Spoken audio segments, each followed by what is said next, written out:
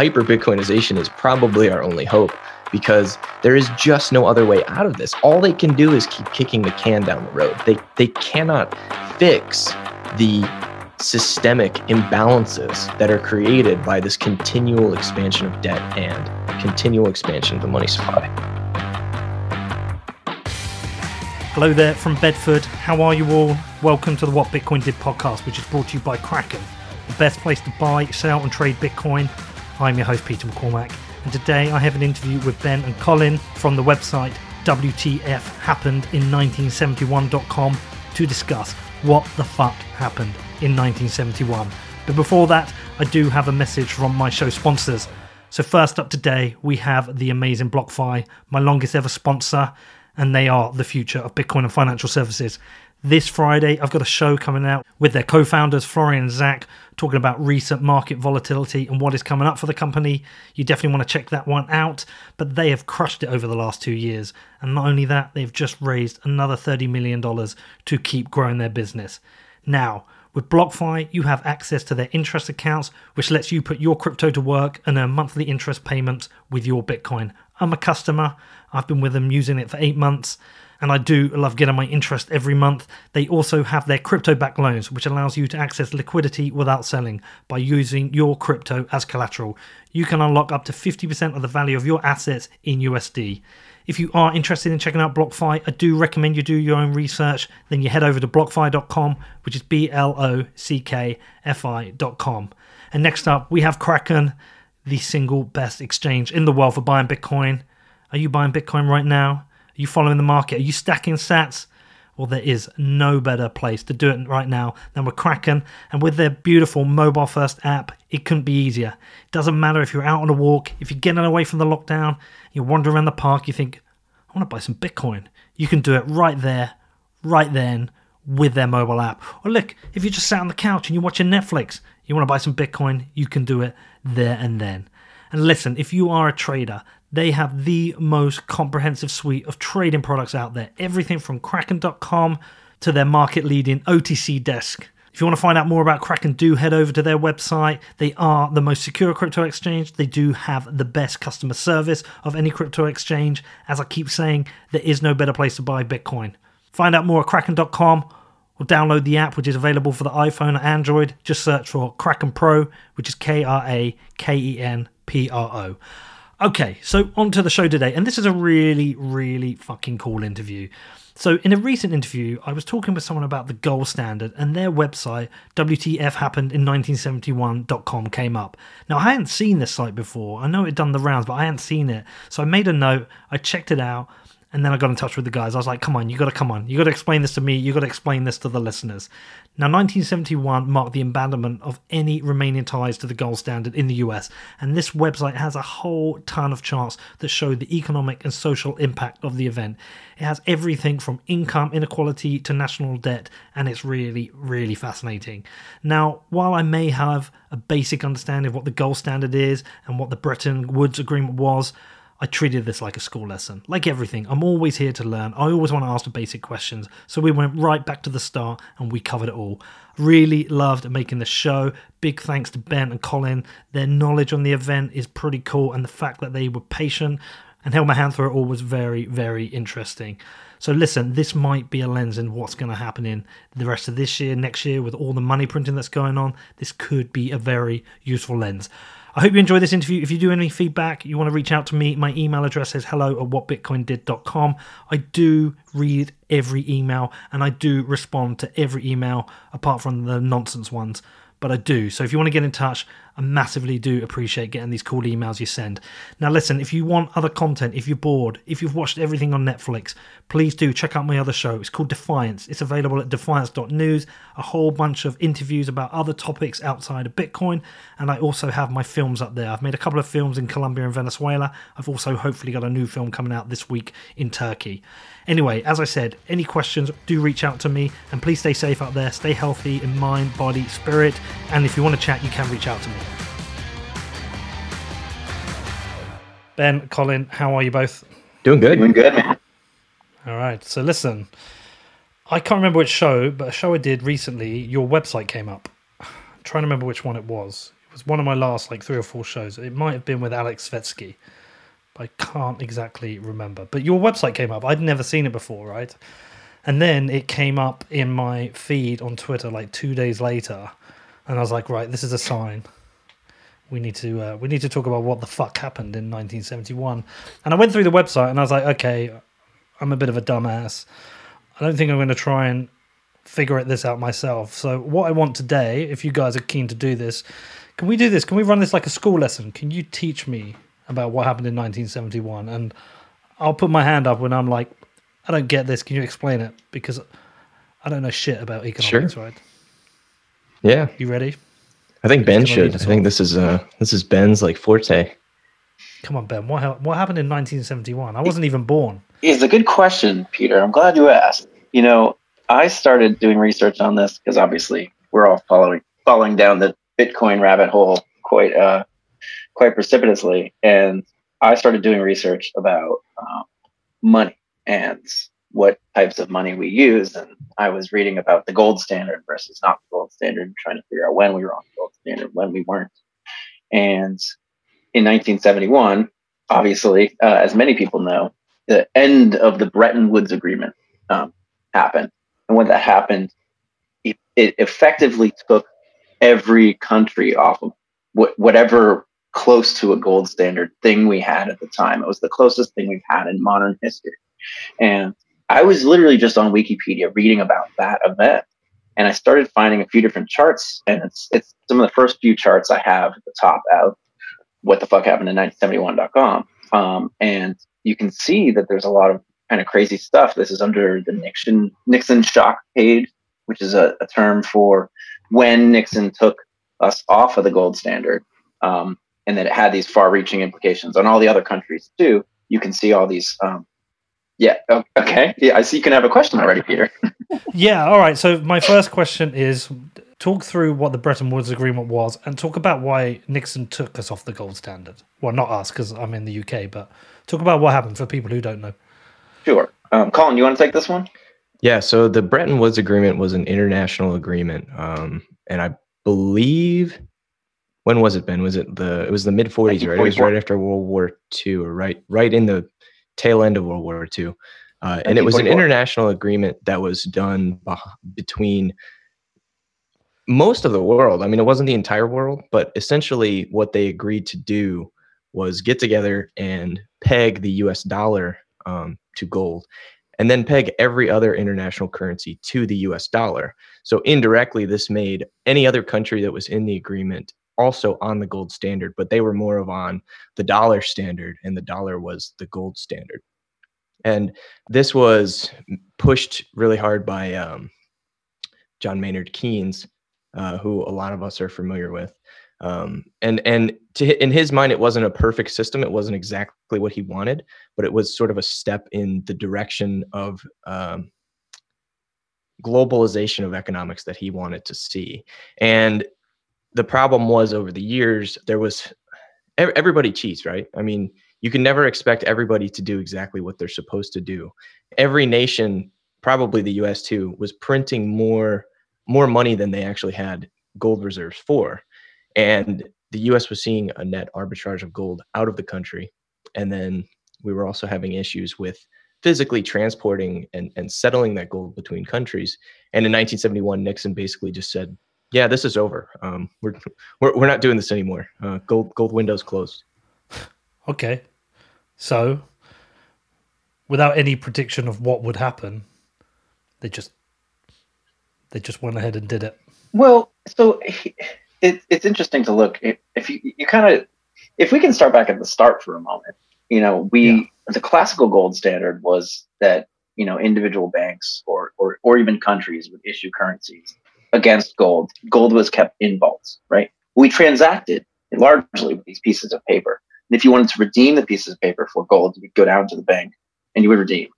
In 1913 was established the Federal Reserve, which is the central bank of the United States. And there's similar stories in other countries. And then we all know there in 1929, everything kind of crashed.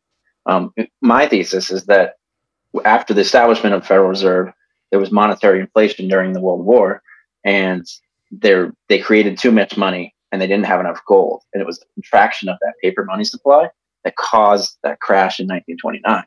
And then, you had the New Deal in 1933, and there was a lot of price controls and a lot of issues. 1944, which was the beginning of the Bretton Woods, was kind of returning to some kind of sanity in our monetary supply. So you're asking about, well, why, what was the actual, why were we coming off of the gold standard then again in 1971?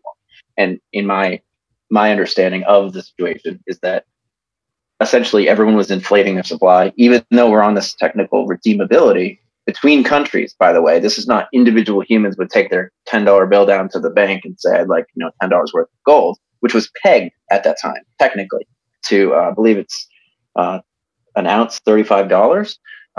Regardless, essentially they were inflating too much, and they realized that if one of these countries came to the U.S. and said, hey, we'd like to redeem some of these paper, some of these U.S. dollars that they've been printing for gold, they stood to lose the gold that they had in reserve. They literally were like, oh crap, we don't have enough gold for all these dollars if we don't take this off. And then in Nixon in 1971, he said, I am going to temporarily suspend the convertibility of dollars into gold. But that was over 50 years ago. It seems like it was not temporary. The question that you asked, Peter, did they not really think about it? And that's an interesting question because, no doubt they did. I mean, certainly they did. But if you ever go back and read Nixon's memoirs, there's only one or two sentences in his entire book of memoirs that even mentions the closing of the gold window. And he basically just says, well, my economic advisors told me to do it, so I did it. And if we've actually kind of experimented with this a little bit. If you ask people who were alive back then, most of them, I mean, like they remember it as a non-event. They don't even really talk about it. It's not something, it's not something I was taught in school growing up. It's something that I might have heard about in passing, but it didn't mean anything to me until we went and started looking at some of the economic anomalies that have happened since then that are really clearly visible when you look at the data in aggregate. Yeah, I mean, I'd never heard of any form of gold standard until I'd heard of Bitcoin. And then I'd heard about the gold standard, and then I'd heard about us coming off it. I think I heard about the gold standard about the same time I read the Bitcoin standard, which my good friend Safety and Moose wrote. But I wasn't aware of any of this. So this was all new to me. And Safe will tell you that if you ask, a vast majority of people, if you ask them, what's the dollar backed by, they'll say, oh yeah, gold. They still think essentially the gold standard is round in some shape or form, but it's obviously we all know now that that's not the case. Well, and what's interesting is that central banks still settle in gold internationally. But what's really been happening over the last 150 years or so is the slow demonetization of metals as money for the average person. We saw the demonetization in the States of silver back in the late 1800s. And then for a brief period of time in the 1930s, owning gold was actually illegal for United States citizens because of Executive Order 6102. And we've seen this slow transition from people using gold and silver coins to people storing those gold and silver coins and bullion in bank vaults and using paper instead, and those having a 1-to-1 exchange ratio, and then moving to a sort of state issued paper peg to gold that's kept in vaults, to that gold peg just completely going away and central banks being the only ones who settle internationally with gold. On the history lesson part of it, the 6102 order that he was talking about that banned gold and confiscated gold from actual citizens, that was in 1933, right after the 1929 Depression. So just so you understand where the timeline of events are. Right, okay. So what was the immediate impact? Life went on. I mean, nobody, the average American didn't notice anything. The only thing that really changed for them was a little word or a little phrase on their paper currencies that said that this dollar was worth, an equivalent amount of gold at the U.S. Treasury. That was no longer the case. They could no longer make that exchange. And I don't really get the feeling that people did. I don't even know if you were a citizen of the United States, if you could walk down to the U.S. Treasury and exchange your dollar for gold. I don't know that people did, because why would you? What are you going to do with that gold once you have it? Are you going to take it to the store and buy groceries? I don't think so. It was more of just a slow, I mean, at that point in time, people didn't even really think about gold as money anymore, at least from my understanding. I wasn't around back then, but dollars were money. Paper wasn't money, or gold wasn't money. The paper was the money. And that was what they needed to, have commerce and buy and sell goods and services. I think people had already long been disconnected from the fact that gold was the underlying money, even at that point in time. But having gold as the underlying money creates a certain expected behaviors with respect of money. Due to the supply being constrained. And once the supply was not constrained of our money, what we saw, the most direct result of this event, and I think it's very clear if you look at the consumer price index over a very long period of time, even dating back to the 1700s, there's very little change in that price index. And then in 1971, it skyrockets, meaning prices rise. And that has all sorts of effects we can talk about. That is the main direct effect of this event, from my perspective. And why, though? Why did that happen? Because, so in this Bretton Woods agreement, when there was this quasi gold standard where countries could redeem and kind of keep in check each other, looks like, Europe is printing too many Great British pounds, or US is printing too many dollars. Oh, well, I'll take some of that gold back from you at this inflated rate. If they start, let's try to break this down, right? That's what you'd like. So if you start, the United States has exactly $100 and they have exactly 100 bars of gold, and the Great Britain has exactly 100 Great British pounds and 100 bars of gold. Now, Great Britain prints 150 Great British pounds. So their total supply is 150 Great British pounds, and the U.S. doesn't print anything. Well, they get some of those Great British pounds. Really, those pounds aren't worth as many. You can get more gold for, if they're pegged to one. I'm not explaining this very well. No, you are, because what you're saying is it creates a system of fairness. Right. So in theory, in a world of international trade, you need this. Right. It's a check on that. So after 1971, right, and after 1971, there was no more check, so everybody can freely cheat, and they can make more money. And we know when they make more money, prices go up. It's very simple. So what we saw directly, I mean, what Ben is trying to say here is that what we saw directly when the gold window closed was a large expansion of the money supply, and with that, a large expansion of credit. The 70s is also when we saw the rise of the consumer credit card. You could just go to the store and buy something with money that you didn't have, and then pay that off at a future date and time, maybe with some interest, depending on how long you waited. And that expansion of the money supply is necessary to keep that expansion of credit from completely collapsing in on itself with enough default. Right. Okay. So I understand it. So I'm looking at your chart here, productivity versus compensation, but it's compensations for specific workers, right? Right. It's this number is an aggregate, kind of an average of what people earn. Yeah. So what does this say? Does this say the distribution of money became unfair?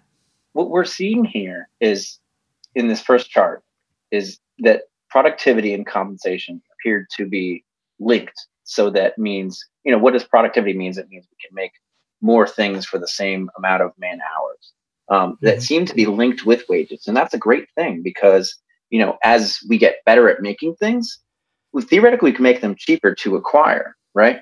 And if wages are kind of increasing with this at the same time that we're getting better at making things, then the standards of living actually go up over time. And that's a fantastic thing. This is kind of like the idea of deflation is good, is because goods get cheaper because we're getting better at making it. It's just like computers, and you can get a better iPhone every year or laptop or whatever it is.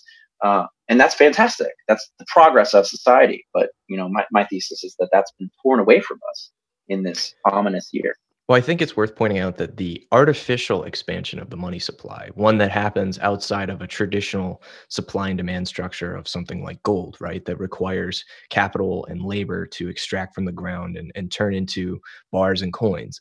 an artificial expansion of the money supply where whoever controls that money supply is just printing dollars to meet demand of their financial obligations or demands of credit expansion.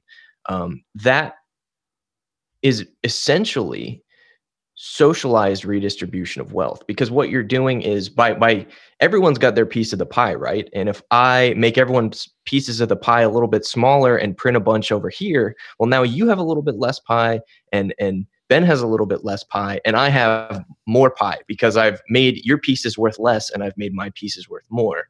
So I'm essentially redistributing wealth. I'm taking what you've saved, because if you have $100 in the bank and there's only $200 in the world, and I print 1,000 more dollars, well, now I have, 90% of the money supply, whereas before we each had 50-50. Does that make sense? Yeah, it does. Are there any other factors that come into play in any of this? Improvements in production, movement to more kind of machine-based production? Is there anything in here to do with kind of greed, and that actually what's just happened is the companies, the people who own the company have just become more greedy? Does any of that play into this, or is? I know where you're going with that, Peter, but I kind of try to ask you to change your perspective. Instead of looking at it like that, look at it like this. If the price level, if we all agree that the price level seems to go up more quickly after 1971, meaning if I want to buy a dozen eggs, the price of eggs goes up more quickly after 1971. Each year, the price is going up more rapidly, right? It was still going up before, but it's going up more rapidly. And the price of housing and all these other things. If me as a wage earner, this wage slave, I try to get a raise from my boss, every year I try to get about 2 or 3% raise. That's good. I'm doing better every year, right? Well, if you're getting only 3% on average over the last 50 years, you're only keeping pace with inflation. You haven't actually gotten any wage increase at all. And when the price level is going up even faster, you have 5-6% raises every single year, consistently, just to stay afloat and just to be making a little bit more. And then on top of that, the money that you're putting in the bank, because there are a lot of people today in this world that, can barely afford stocks or 401ks or maybe even afford to buy a house, which these stocks and houses all inflate because of inflation. That's an inflationary thing that most of the people can just barely keep money in a bank, and that's getting inflated away too. And when this stuff is happening more rapidly, it makes the quality of life very difficult to maintain, I think. It's important to remember the Cantillon effect as well. The best way that I've ever heard this described is pouring some honey into the bottom of a glass. You see the honey hit the glass, and it very slowly pulls its way out into the rest of the glass. That's sort of a great visualization of the way the Cantillon effect works, where essentially the fewer degrees of separation you have from the printing press, the more concentrated wealth you're going to get from the new money that's printed. Whereas wage earners, laborers like myself, the further we are away from that spigot of money, the less we actually benefit from that new money creation, and the more of our wealth is actually redistributed to that process.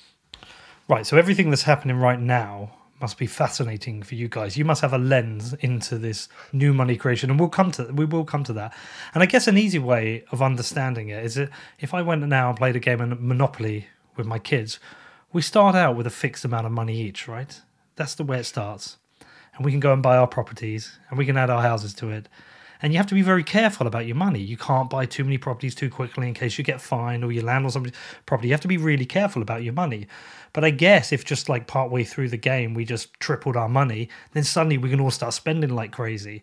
I guess it's a similar effect in my simple version. Do you know there's a rule in that game, Peter, that if you play the game, because the game can be very long sometimes, you play the game long enough, the bank can actually run out of the bills that you're supposed to get for, like selling your property or whatever. And there's a rule in the game that says if the bank runs out of money, the bank can never run out of money. Simply write down on pieces of paper 1, 5, 10. It's in the rules. Go look it up. I know. I've seen this on Twitter. Now you've told me. I've seen it on Twitter. It's funny. I've got a copy of Monopoly Socialism, the socialist version. I don't know if you've seen that. I played it with my kids and they hated it.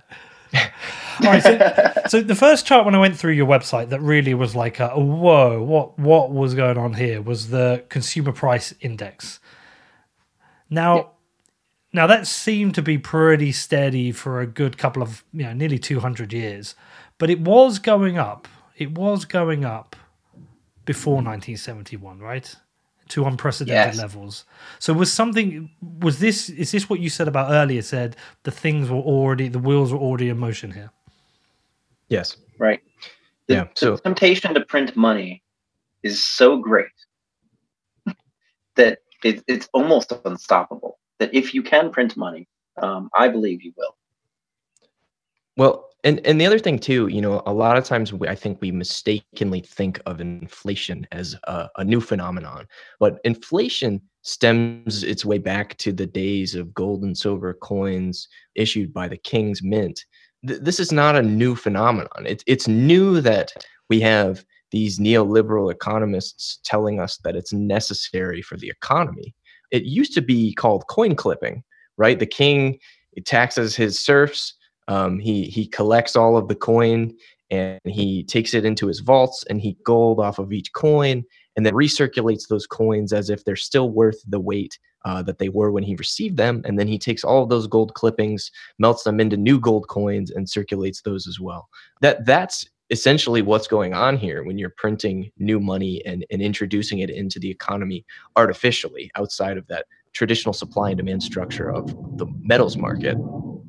And even when we were on like a bimetal peg in the United States, when we used gold and gold was pegged or silver was pegged to gold at a certain price, that's inflationary as well, because that's essentially a fiat peg, because it's by decree that normally the market would decide how much gold is exchanged for how much silver based on how much the supply of those metals change and what their demand is like. And that changes their value, right? Because value decisions are constantly being made by people all around the world all the time. So when a government enforces an artificial peg between gold and silver, that's actually a form of inflation because it's making the worse purchasing power than it should actually have. So yeah, inflation's been going on. But if you look at the chart, this consumer price index from 1775 until 2012 when it runs, you'll see that the creation of the Federal Reserve is when things started getting weirder, right? So Peter was talking about, it seems like it was fine for a really long time, but the unprecedented stuff kind of started right before 1971. Well, that's why I when I originally found this chart, it just had the 1913 date. I added the 1971 date on it because now you can see this is when central banks really started to proliferate. And it starts to kind of push its way up and it's trying to get up. But 1971 was when all limitations were removed and they can just print as much as they want. That's the way I see this. They were trying to inflate more. This is also around the time Keynes was getting more and more popular in the 1930s, 1940s, 1950s. And his economic thought, his way of trying to manage the economy through the monetary supply became more and more proliferated. And again, the shackles come off in 1971 and the sky's the limit. And it's worth repeating that the Federal Reserve, the organization, the private organization that oversees the creation of the money that it lends to the U.S. Treasury, that organization was formed in 1913, long before the closing of the gold window. Right. Okay, so look, the next one that really stood out to me, and I just went through for the quite alarming looking charts, but was the national debt, the US national debt chart, because to be honest, it looks like a picture of a skyscraper. It's phenomenal. But the US started building some quite significant debt. It looks like around 1945. So that's obviously after the Second World War. What happened there? Well, so this chart is nominal, right? A lot of these charts that we're looking at are kind of inflation adjusted. So one of the reasons why this chart looks so alarming, and people have even criticized me for being deceptive with this chart, is by saying, oh, well, if you adjust for inflation, it doesn't look as bad. And I agree, but I leave it up for this sole purpose, just to see what we've really done, how many dollars we've created. So the truth is why this thing looks so incredibly crazy is because of inflation itself. That's the visualization of inflation, in addition to how much debt we've added. If you kind of look a little bit around, there's another one that says the debt as a percentage of, so the federal debt held by the public, and it's purple, and there's all these kind of wavy lines. That is more adjusted. That's a percentage of GDP. Okay. And you can still see, this one is not as clear, I think, of what's happening.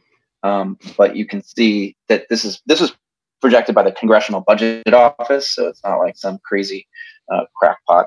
You can see the projections than we were in World War II already. We're almost there, and we're projected to go higher. I think that is a more real look at what the debt looks like today. The other thing that's interesting about this is that if I'm a government and I have, we wind it all the way back and I have, let's just call it $1 billion worth of debt, right? And in my current paradigm, $1 billion is a lot of money. It might be most of the money, right? I already might owe most of the money in existence as a debt. But if I print more money, right? If I expand the money supply to let's make it astronomical and call it 100 billion. Now my $1 billion in debt is suddenly a lot less consequential because it's only 1% of the money supply, as before it was close to 100% of the money supply. So as governments continue to increase their debt obligations, they're benefited by continuing to increase the total money supply because that reduces their future debt obligations in terms of nominal percentage of outstanding circulating money. The way I think about inflation is that it's an addiction that we're all addicted to, and that we need more and more of it to have the same effects that we desire today. See, every time I look at these national debt figures, I always think, this shit's never getting paid off. No. Like when I take out a debt, I've got a mortgage, right? I know it's a 25-year term, and I know at the end of it, I'm paying that off. And I have to. I can't miss a mortgage payment. Same with a car. Same with any debt. And I look at this and I'm like, this shit is never getting paid off. So what does that mean? It's a good question. What does it mean? I mean, we're in uncharted waters. Ben and I talk about this almost every day. I mean, the world is making less and less sense as we just sort of lose touch with reality. I mean, this meme, this WTF happened in 1971, has been so rewarding for Ben and I because we can reverse track the hits and see the conversations happening about our site all around the internet. And people have some wild ideas about what the fuck happened in 1971. You hear people blaming the sexual revolution. You hear them blaming the hippies. You hear them blaming the Vietnam War. You hear them blaming the opening of Disney World and corporate greed. I mean, there are some crazy theories out there for what caused, WTF happened in 1971. And none of them really come close to they're all second order effects. They're all describing usually things that are a consequence of inflation, not necessarily the direct cause of these economic anomalies. Yeah, I'm just looking at an Etch-a-Sketch was $2.83 in 1971. I'm actually looking at some of the things that also actually happened. Yeah, Disney World opens. People blame it on Disney World. Next up, I talked to Ben and Colin more about what the fuck happened in 1971. But before that, I do have a message from my amazing sponsors. So firstly, sportsbet.io, my new sponsor. Firstly, a massive thanks to them. They organised the premier What Bitcoin Did poker tournament. We had over a Bitcoin in prizes. We had some bounties on players. I think we had 503 people register, which is really amazing. So thank you to everyone who joined that, everyone who got involved. It was a load of fun. I think I'm going to try and organise another one soon. So yeah, keep an eye out for that. So anyway, who are Sportsbet? Come on, you know who these are. These are the people who put the Bitcoin logo on a Premier League football shirt.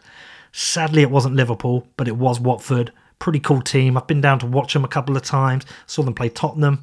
Bloody saw them beat Liverpool, didn't I? Which was really frustrating. Liverpool's only defeat this season. Now listen, when I met them, they were like, Pete, we want to sponsor the show. Can we sponsor the show? Back when the football was on. And then we had all this coronavirus stuff take over and all the sports has been ended. But they got in touch and they're like, doesn't matter. We still want to work with you, Pete. We still want to sponsor the show. So very cool of them. So I've been checking out the site. I've been having a play on it. Now they have got sports you can bet on. They've got the Russian ping pong, but they've introduced a bunch of other stuff. They've got esports, including eFIFA, as well as their Bitcoin casino, and obviously my favorite, the poker rooms. Now, if you want to find out more, you want to go and bet some of your Bitcoin, head over to sportsbet.io, which is sportsbet.io. If you want to check out the promotions, they are all available at sportsbet.io/promotions. And also, let's talk about CoinTracker. And as we approach the end of the month, we are also approaching the end of tax season. We're getting towards the end of the CoinTracker sponsorship. So I do want to say a massive thanks to them as well. Thank you for sponsoring the show, guys. Now, it's been working for them. I spoke to Chandan. We also recorded a show, and he said they've had a bunch of inquiries. So that's very cool. Now, I know as a sponsor, some people will question why I'd have a tax company. This is antithetical to Bitcoin. Now, listen. Tax is optional. It's your choice if you want to pay it or not, and you deal with the consequences. I do pay my tax. I don't want to. I think it's bullshit. But I do pay my tax because I do not want to go to jail. Now, with CoinTracker, it could not be easier. You upload your wallets and your exchanges, and your tax is calculated in just a couple of minutes. Their filings work in the US, UK, Canada, and Australia, and it is free if you've got less than 200 transactions. Now, look, if you're one of those crazy traders who's got loads of transactions, and you're thinking, shit, how do I figure this out? Well, you can get a 10% discount by using the URL cointracker.io/A/WBD, and CoinTracker is spelled CoinTracker. I mean, we could go through every single chart, but I think I'm kind of understanding the general points you're making. But what I really want to know about now is you've done this work, you've built this website, you've got this lens into what happened with the money supply and the money printing coming off the gold standard. And I've got two really, really big questions for you.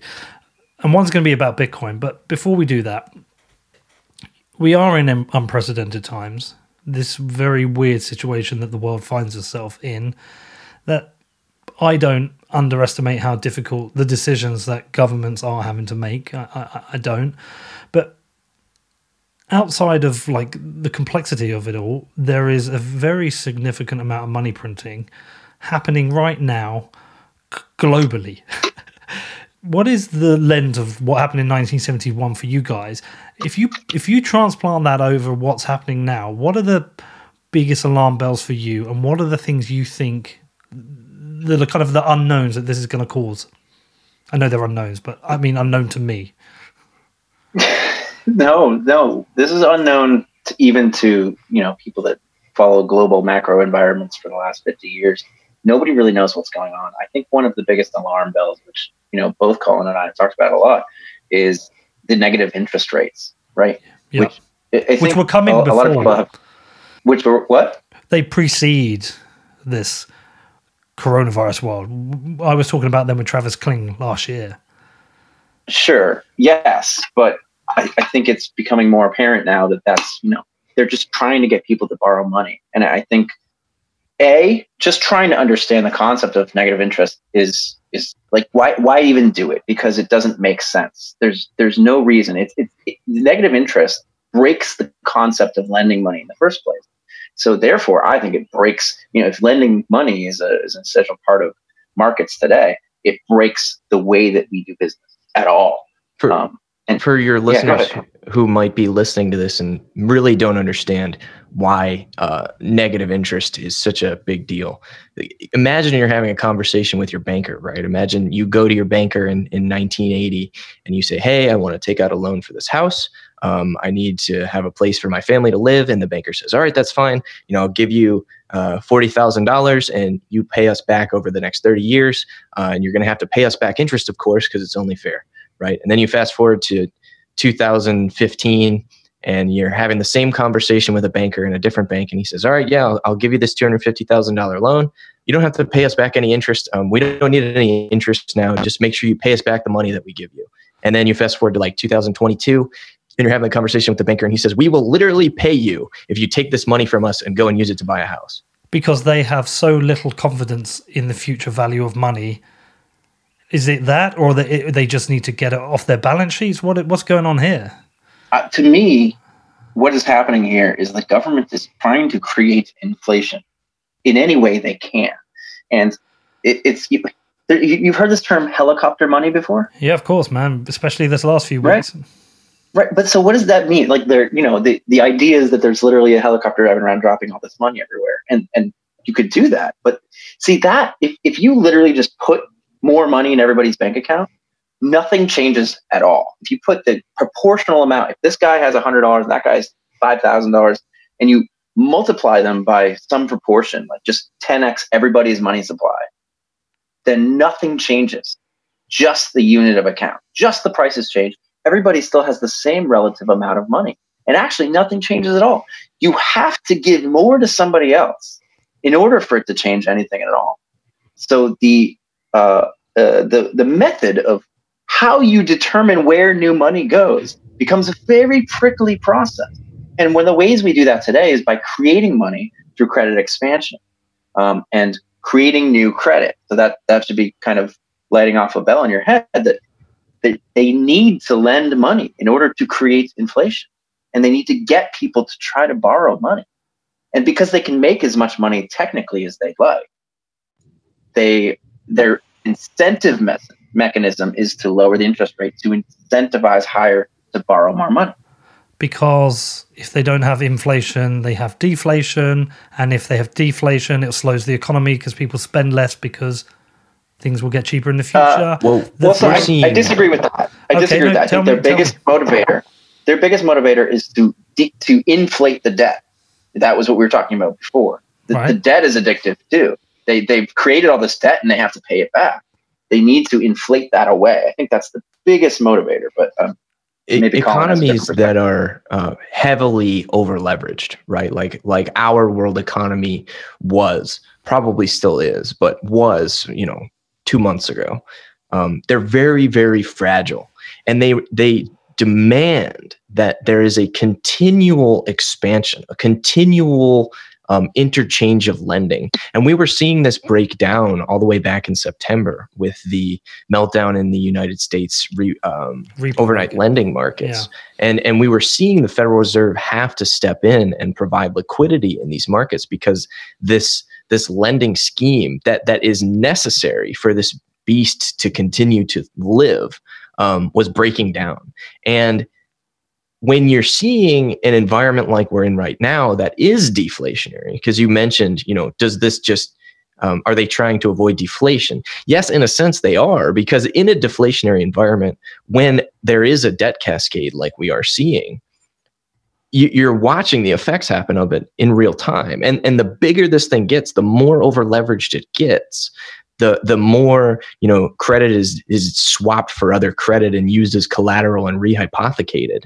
The more sort of like Ben said, the more hungover we get, the more hair of the dog we need to get us back to the high before we crash. It's almost like we're on the fourth or fifth hair of the dog now. We've been drinking. We're on like a 3-day binger.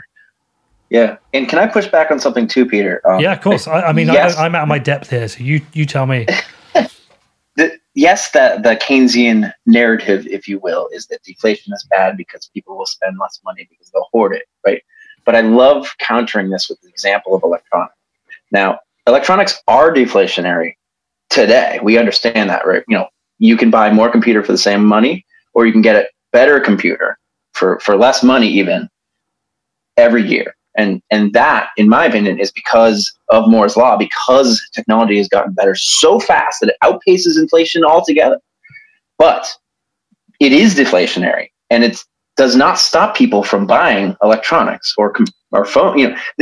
Huawei and Apple are two of the largest corporations in the entire world. So it's not like people aren't buying things because of deflation. So that narrative is a bold-faced lie.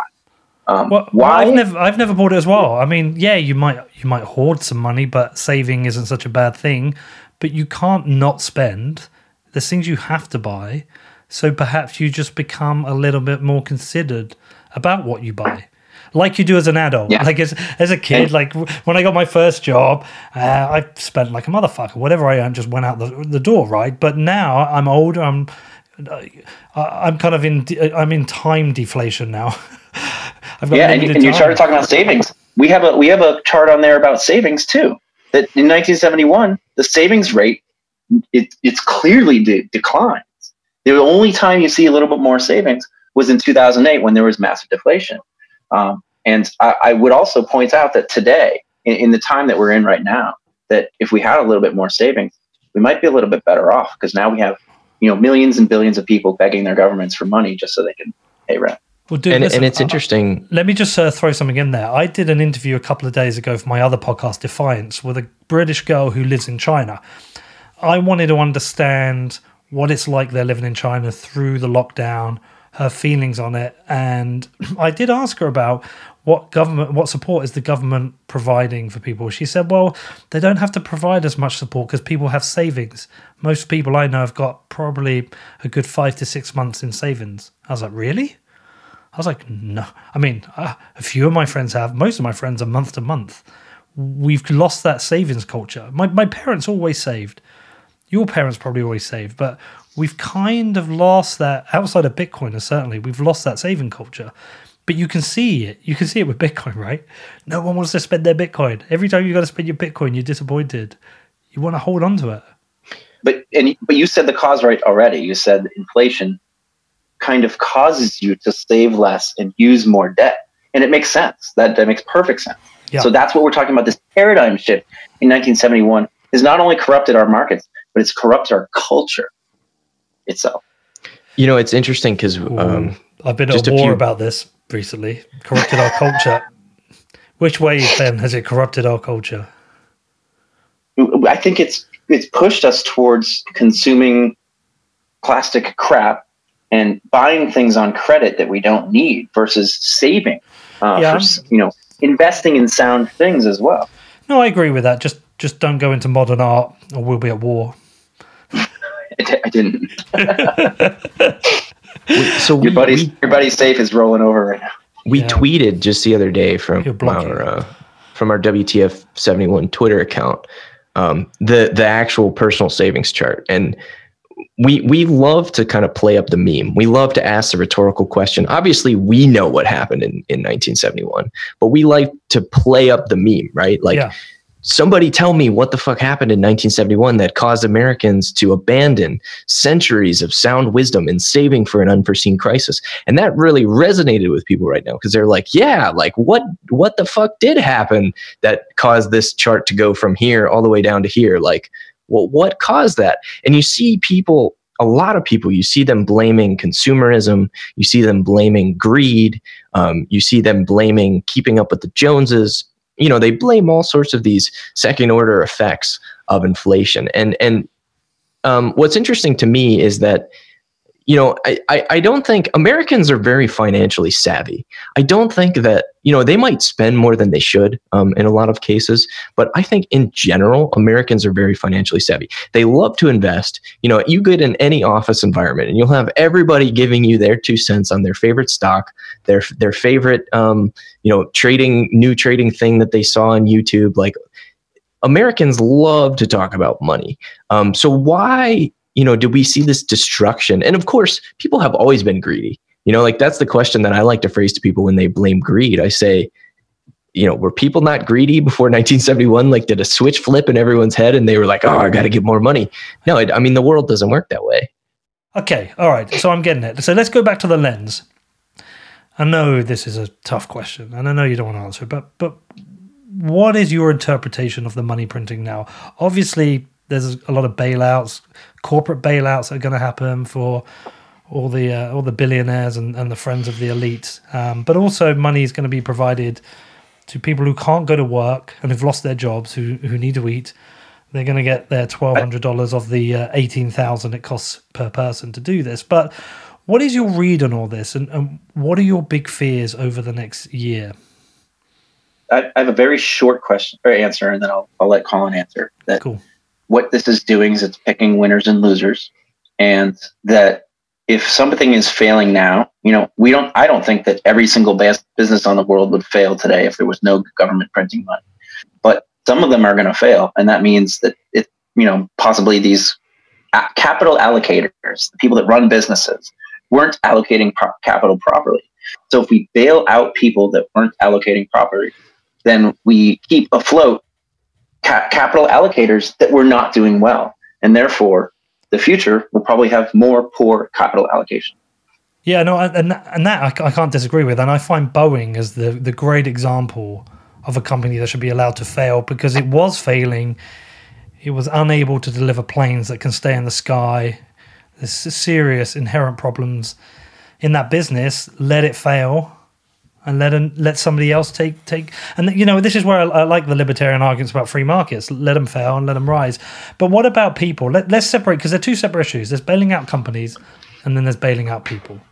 So, you know, there's a certain level of civil social order that must exist for a society to function, right? Mm-hmm. I mean, if things get so bad, we see revolution. You see it all throughout history, right? Where people just get pushed to their breaking point and they start killing whoever they need to kill, whoever gets in the way, to uproot some sort of major revolutionary change, systemic change, right? And it happens. It's absolutely a real thing. And you know, the way that I think about this is our system, you know, because it's become so leveraged, because it's become so fragile, because it's become so interdependent, because of things like the monetary policy and the expansion of credit, that people, right, they're not going to be able to survive unless we get this kind of intervention. And believe me, like Ben and I are very sympathetic to that. Like, we are not these two hard asses who don't care about other people and want to see them suffer. Certainly, it's the exact opposite. Mm-hmm. That's one of the reasons that we spend so much time highlighting these things, because it's the general progression of this constant expansion and swapping and expansion and swapping and booms and busts that hurts people and gets us to this point where we can't survive a crisis for several weeks. And certainly, yes, the government has to intervene. If they don't intervene here, if they don't print more money, because they don't, it's not like they have the money saved up. If they don't print more money and give it to people, if they don't provide that social relief valve, right, for all this pressure that's building up, there will be revolution. And, you know, I was talking about this on Twitter just yesterday. Revolution isn't always a good thing. You know, violent revolutions kill a lot of people, and a lot of times they're innocent. You know, even in the French Revolution, they imprisoned Louis XVII, and he was 5 years old at the time. You know, that doesn't even make sense when you think about it logically, but revolutions don't happen with a logical order to them. So yes, the governments have no options right now. They must print this money. They must bail out these businesses, because if they don't, the consequences will be so severe that none of us might live to see what happens next. I'm really glad you said that, Ben, because I got into an argument with Michael Arrington on Twitter last week, and he blocked me because he had a poll or a meme about the money printing, and I said, all right, but what will you do? And his reply was very much alarmed that you're in Bitcoin and you don't have the answer. I was like, well, that's not an answer to my question. Just answer my question. What would you do? And he said, well, hard money. I was like, yeah, but that's not going to solve the problem right now. We have a problem right now. Bitcoin will not solve this problem now. Bitcoin is the medicine for the future. What would you do right now? And he couldn't give me an answer. And I've asked this of a few people, because this keeps coming up, this meme. And I just keep saying to people, what would you do? Because if anyone turns around and says, well, I wouldn't do anything, I was like, well, you better be prepared for some social unrest. We've got this crisis. The interesting thing is we have a way of looking into the future. We can now look into the future in China and see what happened, or we can look at Italy. Italy is a good way for, say, the UK, the US, to all look into the future. So we've seen, in terms of their response to the crisis, what the impact and what happens is. We're now seeing social unrest. So we saw a guy the other day trying to smash down the front window of a bank. He's got no money. They're trying to get his mum's pension because that's all they can get to eat. And he's got no money and no food in the house. There are gangs raiding supermarkets. There was a guy offering to kill people for money. Social unrest has started in Italy. And I'm really glad you said that, because my view is there is no other option to give people money who can't get out of their house, who can't eat. Yeah, the nuance of how you do it can be debated. But the do nothing means mass social unrest to levels of disorder that I don't think I've witnessed in my lifetime that could happen. In your country, you've got a bigger problem, is you've got social unrest in a country where everyone owns a gun. Well, I do want to caveat what I said a little bit. Okay. We've been kicking the can down the road for this great liquidation for so long that it only continues to get worse and worse. One of my friends on Twitter just the other day described this as it's either sink now or it's sail off the 10,000 foot waterfall. We are in such uncharted waters right now when it comes to over leveraging and expansion of credit and expansion of money, that the longer we prolong this, the worse it's going to be when it does finally happen. And we have an interesting chart on the site about hyperinflationary episodes in the recent 2 centuries, and how, as obviously they become much more prevalent, the more these systems tend to get over leveraged. And you look at case studies of hyperinflation like Zimbabwe or like the Weimar German Republic. These events are catastrophic for the people that exist in those societies. People can't eat. People lose everything. I mean, they're terrible, terrible events. And I think Ben and I actually both agree that hyper Bitcoinization is probably our only hope, because there is just no other way out of this. All they can do is keep kicking the can down the road. They cannot fix the systemic imbalances that are created by this continual expansion of debt and continual expansion of the money supply. And I don't disagree. I mean, I've just got back from Venezuela, and I've seen firsthand on the border in Colombia and in Venezuela itself. I've seen it's the first time I've seen firsthand this kind of impact on people and how desperate a situation it is. I don't disagree. I guess what I'm saying is I think I understand about kicking the can down the road. I don't think you want to stop kicking the can down the road during a public health crisis. I think the two of them together is potentially a nuclear social unrest problem. But I don't disagree. You can keep kicking the can down the road. So I guess now is the time. Let's bring Bitcoin into this, because I just did an interview with Andreas, which is really interesting, because he talked about something I've talked about for a while.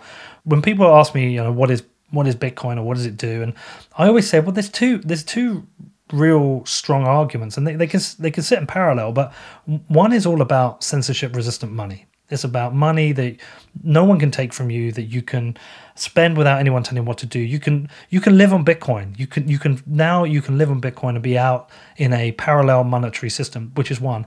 The other one is this central banking area, this monetary policy area, this kind of change to the monetary system, which I think it feels like that's come later on. When I've gone back and researched early Bitcoin, it was all about it was more about, I know what Satoshi put in the Genesis block, but really it was still about, people were talking about the use case of spending money. So this central banking thing does keep coming up, and so let's talk about this in terms of Bitcoin. For you guys, you obviously think Bitcoin is a solution. You obviously therefore believe in a Bitcoin standard similar to a gold standard. But what is the actual reality of it? No, I don't think that Satoshi misunderstood this concept of sound money, and I'm sure you're well aware of the quote about the problem with central banking is all the trusts that is required to make it work. Of course, and I think most people read that in our community that the trust to not inflate the money supply, right? And I would implore you. Sorry, Ben, I should just put something in there. In tracking back the history of this, the very early days of Bitcoin seem to be dominated by, I know there are libertarians in there, but also kind of nerds who just wanted to send money between each other and were interested in the technology. It feels like the economists have come later on. Well, I think that we're all trying to understand this enigma, what Bitcoin is, and what Bitcoin did, right? I love the name of your podcast, right? Hey, because it did do something. It shifted the paradigm. It changed it forever, in my opinion. And I think what it will do is encourage everyone to save more, because I feel like, I think you actually had a little mini epiphany in this episode. You were about halfway through and you said, oh, well, I guess that would cause me to save a little bit more money and maybe not spend as much. No, that's already happened. That's happened. That's how my life has changed. No, but we weren't talking about Bitcoin then. You were talking about hard money versus inflation. You're talking about inflation. You're like, oh, well, if there was less inflation, I suppose I would be more encouraged. Obviously, you're saving more money now that you're a Bitcoiner. And why, what is incentivizing you to do that? Might be a very complicated question, but I think don't think of that just individual humans either. Think about businesses. Okay, businesses themselves. Do they save money today, or do they have to go gamble it on the stock market to preserve their wealth too? And governments, do governments save money? Well, no, they just print it, right? So like, who has any savings these days? And what would savings look like under a sound monetary paradigm? Because today we save using stocks and assets because they inflate because of inflation. If we saved using money, we would always have the most liquid good on hand. And then we would invest only in the most sound investments that could cause a return on our investment above what we already enjoy from the increases of productivity from society as we progress. And I am actually worried about my pound savings right now. I'm genuinely, right now, I'm looking at it, I see, so my allocation is, I would say in terms of like cash versus Bitcoin, it's say 25% cash, 75% Bitcoin, but that's only because of the time of when I bought Bitcoin, right? I'm still holding a good few months of survival in cash, but I'm looking at it now going, I mean, is there a chance in another year that's going to be worth so like significantly less? Should I be buying more scarce assets? Should I have some gold and should I have some more Bitcoin? But the Bitcoin price has been dropping. Like, they're hard decisions to make. That's the paradigm shift that we're talking about. That happened in 1971. And then in 2009, there was a new paradigm shift that Bitcoin is here now. And it's changed the way that we approach things. And just to go back and kind of answer your other question a little bit better, because I didn't really answer it. You were saying, oh, well, they weren't really talking about central banking back then. No, we were talking about cheap payments. Remember, that's how people understood. In fact, when I first learned about Bitcoin, probably 2010 on Slashdot, and I was not into Bitcoin back then, I was probably like, oh, probably wouldn't work. They weren't talking about that either. They were talking about anonymous money, right? Mm-hmm. And we all know that Bitcoin isn't anonymous now.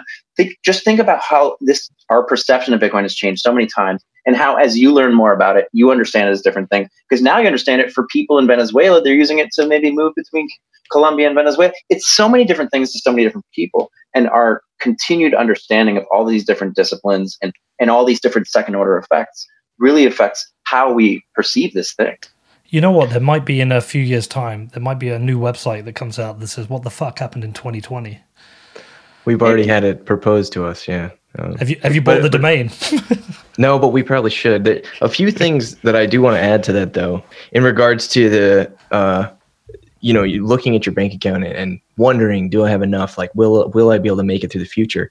I think all of us, to some degree, are going through that right now. Like, no matter how much money you have in the bank, no matter how much you have in Bitcoin or gold or whatever it is, everybody right now has had to like take a moment and look at their situation and say, like, where will we be in 6 months?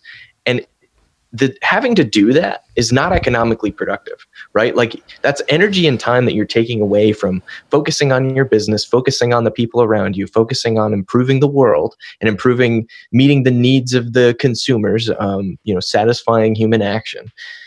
All of those things are not productive. Having to wonder whether or not you should have more money available, in the most liquid good, whether or not you should be speculating on something that might turn out to be a harder store of value. Those are not economically productive decisions. And you guys were talking about Satoshi. And interestingly, we know Satoshi. Well, Satoshi was an Austrian, because you had said it seems like the economic people came in later. And if you look at some of the early Bitcoin talk threads, this is very apparent. There's actually a pretty famous quote where someone was reading the white paper when it first came out, and they said, "Oh, so you're not just an Austrian, but you're a Machiavellian." And this is because Satoshi not only had a really good understanding of money and the history of money and of sound economics and of human action, he also understood power dynamics, and he understood how to get people to do what you want without necessarily directly telling them what you want them to do. And Ben and I talk about this a lot in terms of like the hyper Bitcoinization thing. Our biggest strength is number go up. Number go up is what we have to rely on because that is what brings new people into this market. But I tweeted the other day that you teach a man to buy Bitcoin and he'll hodl for a day. You teach a man to understand Bitcoin and he'll hodl for life. And I think that there's a lot of wisdom there. But I think we need more than that. And I mean, that's what Ben and I are here doing. Like, you can't, I could stand on a street corner for the next 3 days and try to talk to every single person that walked by about monetary economics, and they would look at me like I had 3 eyes. Like, they just don't care. And you can't make people care about something, even if it's the most important thing in the world. But what you can do is meme certain things into the collective conscious. You can force people to ask the right questions. And if you get them asking the right questions, if you get them started down the right rabbit holes, well, then when Bitcoin comes up, they might think about it a little bit differently. They might say, hey, that sounds like what I'm looking for. That sounds like what we need. You're entirely right. So I've done 200 odd shows now. Every single one goes on my Facebook wall, right? Maybe 1 in 5 gets a like. No one listens.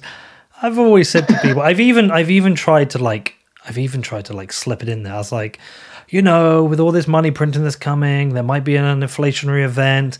That's a risk to your savings. You might want to hold some scarce assets like gold and Bitcoin, like slipping in the Bitcoin in there.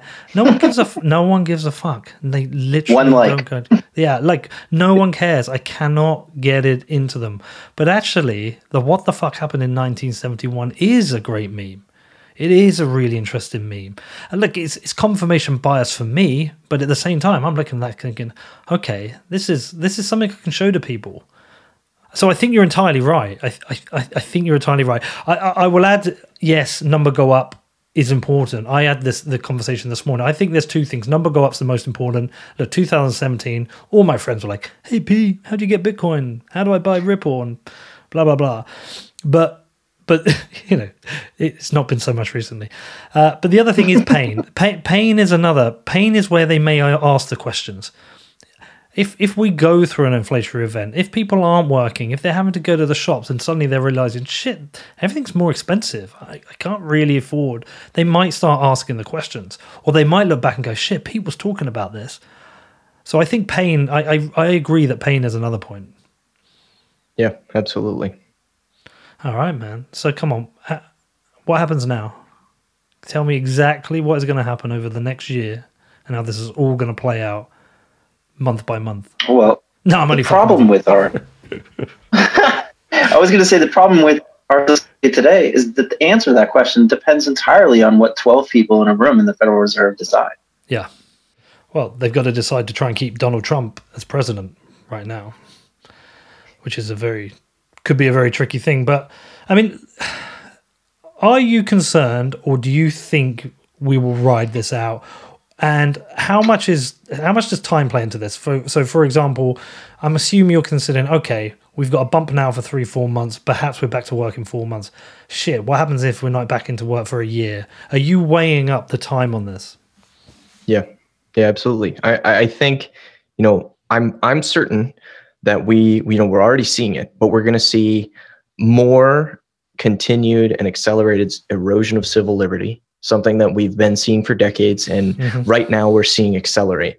That has to happen, because when you come to rely on government systems more for your livelihoods, it's necessary. It's just simply necessary that the government needs more power. And, that's like one of the main arguments behind libertarians is that, if we're all agorists, if we're all self-sufficient, if we're all solving things at the lowest level, if we're all localists, and maybe that isn't necessarily anarcho-capitalist directly, but it's certainly libertarian. It's certainly in line with what the constitutional authors in the United States had in mind. You don't want more government control. You need more freedom so you can solve all of your problems at the local level. But when we become dependent on the government for things like checks to feed our children, checks to pay our mortgage, and bailouts of the banks, so that our money is still there when we go to withdraw it, and bailout of the corporations so that our job is still there, and so we keep our benefits and our pension plans. These things, they're just a part of the deal. If you're going to take that, you're going to get maybe mandatory curfews. You're going to get locked in your home for weeks at a time. You're going to get price controls on things at the grocery store. I mean, that's just the natural progression of the way these things go. So, I think we're going to see more pain. I think we're going to see more liquidation of the stock market. If you look at the stats, most retail investors, like the average American who just passively contributes to their 401k, they don't pay attention to where it goes. They don't pay attention to what it does. They haven't changed a thing. They've still been buying this market collapse all the way down. And that's really bearish, because that means that people aren't like making the decision to withdraw their capital from failing systems, right? And that means that lots of wealth could get wiped out. And if we see a cascade of debt default in the United States and the Federal Reserve isn't able to stop it fast enough, we could see a complete liquidation of all unfunded liabilities. I mean, you could see, like, Ben and I were talking about how on Macro Voices, they're talking about how the Federal Reserve's balance sheet could easily climb to 50 or 100 trillion within the next year. And we think that might be a little bit conservative, because if we have a complete collapse of just complete cascade of debt default, we have unfunded liabilities in the hundreds of trillions. I mean, it goes all the way down to the money that you have in your bank account, right? The bank has somewhere around $100 or a couple $100 billion worth of money, which is enough for $250 per person in the United States. That's how much cash reserves the banks have. And I bet you right now it's even less, because people have been going and withdrawing their cash as a safety net, right? So if that collapses, right, that's an unfunded liability. If we start to see an increase on people drawing social benefits like unemployment, Social Security, Medicare, those problems are also going to stress the systems. Those are unfunded liabilities. And then you have mortgages start to default, and those are unfunded liabilities. And it just goes on and on and on and on. And if the entire thing just all the dominoes fall, I mean, you're going to see everything get nationalized. You're going to see, right now we have the system that socializes losses and privatizes gains. And that might change, right? We might see a shift to everyone becomes a worker and the government gives you a job number, and that determines what job you go and do. And then you get a check from the government. That is not out of the question here. That might become inevitable. Global communism. It could happen. And that's really why Ben and I sound the alarm bells on these things all the time. And we're constantly trying to wake people up to this reality. The world as you know it is changing very quickly. So how are you preparing? And I know that's a personal question and you can choose to ignore it, but how are you preparing for this? Hold dollars and hold Bitcoin. Hold the most liquid good. One of the things I've learned in my research about money, and he mentioned Macro Voices. I don't know if you've ever heard of it, but they have a series called the Eurodollar. Oh, okay. So have you heard the Eurodollar University? It's a whole series. It's 18 hours long. It's insane. And one of the things you learn about the banking system that really even started in the 1950s and 60s that explains some of that inflation is the bank's use of these assets as money and monetary instruments that we use. Stocks and real estate as monetary instruments. The mortgage-backed securities in 2008 should sound familiar, but stocks, that's how people save money. Everybody's savings is in the stock market, which in the past month has declined by 30 or 40%. So everyone's lost all their savings. It's the problem of dollars and euros at being the most important part of money, most likely, the store of value. That part of money is so broken that we need to use these other things as money. So for me, I try to hold the most liquid money. And that's the best way that I can prepare, because holding a cash balance is hedging against uncertainty. And that's what you saw the markets actually do. They sold their stocks to get into the most liquid thing for short-term things, because they didn't know what they would need to spend on. Raoul Powell the other day said to me, he said, the way to prepare for this, he said, hold cash, but physical cash as well. Hold gold and hold Bitcoin. And he said, cut your spend and prepare to hustle. Yeah, and he was saying diamonds and bonds, and now he's saying dollars and Bitcoin and gold. So What does that tell you? Yeah, it tells you a lot. Okay. It would be good to try and finish on some kind of positive outlook. So do either of you hold any optimism? Well, I know you're obviously optimistic about Bitcoin, but do you hold any optimism generally over the economy, or is it all baked into Bitcoin as a solution to this? Just briefly, I mean, we still have all these buildings. We still have all these people that want to work. Yeah. We still have all the fields to till, and we still have people that are going to want things. And I do think that things can return to normal. So yes, I am optimistic even in the medium term. But things are just kind of tough right now. We gotta hunker down, and hopefully people will learn a little bit and educate themselves so that we can make good decisions. What about you, Colin? I think that humanity has made tremendous progress. If you look back in time to when we were all running around in loincloths and fighting off packs of wolves and finding berries to eat, look at where we are today.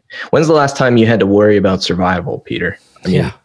Never. Probably never in your life. For most of us, that's the case. And life continues to get better on average for most people as time goes on. And humans are a remarkable thing. They just are. They're ingenious, they're creative, they solve problems in ways that you could never expect, especially under pressure. And we've come a long way just in the last 100 years. I mean, rewind time and look at where we were. People were dying from all kinds of different diseases 100 years ago that today we don't even think about because they're not a problem anymore. Like bacterial infections and polio and all this type of stuff that human ingenuity eradicated. And now we're seeing this growth in information spread, and that's a double-edged sword. Because a lot of that information is noise, and it's becoming harder and harder to discern truth in the world. But at the same time, you're seeing people like us, people like Bitcoiners, collaborate with ideas and collaborate on world-changing technologies from all over the world in real time. We don't know what the long-term effects of this information collaboration is on human progress, and if history is any indication, at the very least, we're going to be continuing to press forward, continuing to solve problems, because that's what humanity does.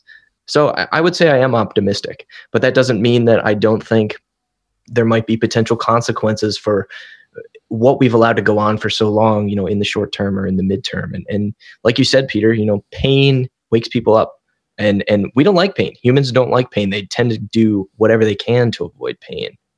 So my hope would be that a little bit of pain wakes enough people up to avoid a lot of pain. All right, man. Well, that's bullish on humans, though. Yeah, that's a solid answer to a great show. Look, I really appreciate this, guys. You're teaching me about things I don't know about, I don't understand.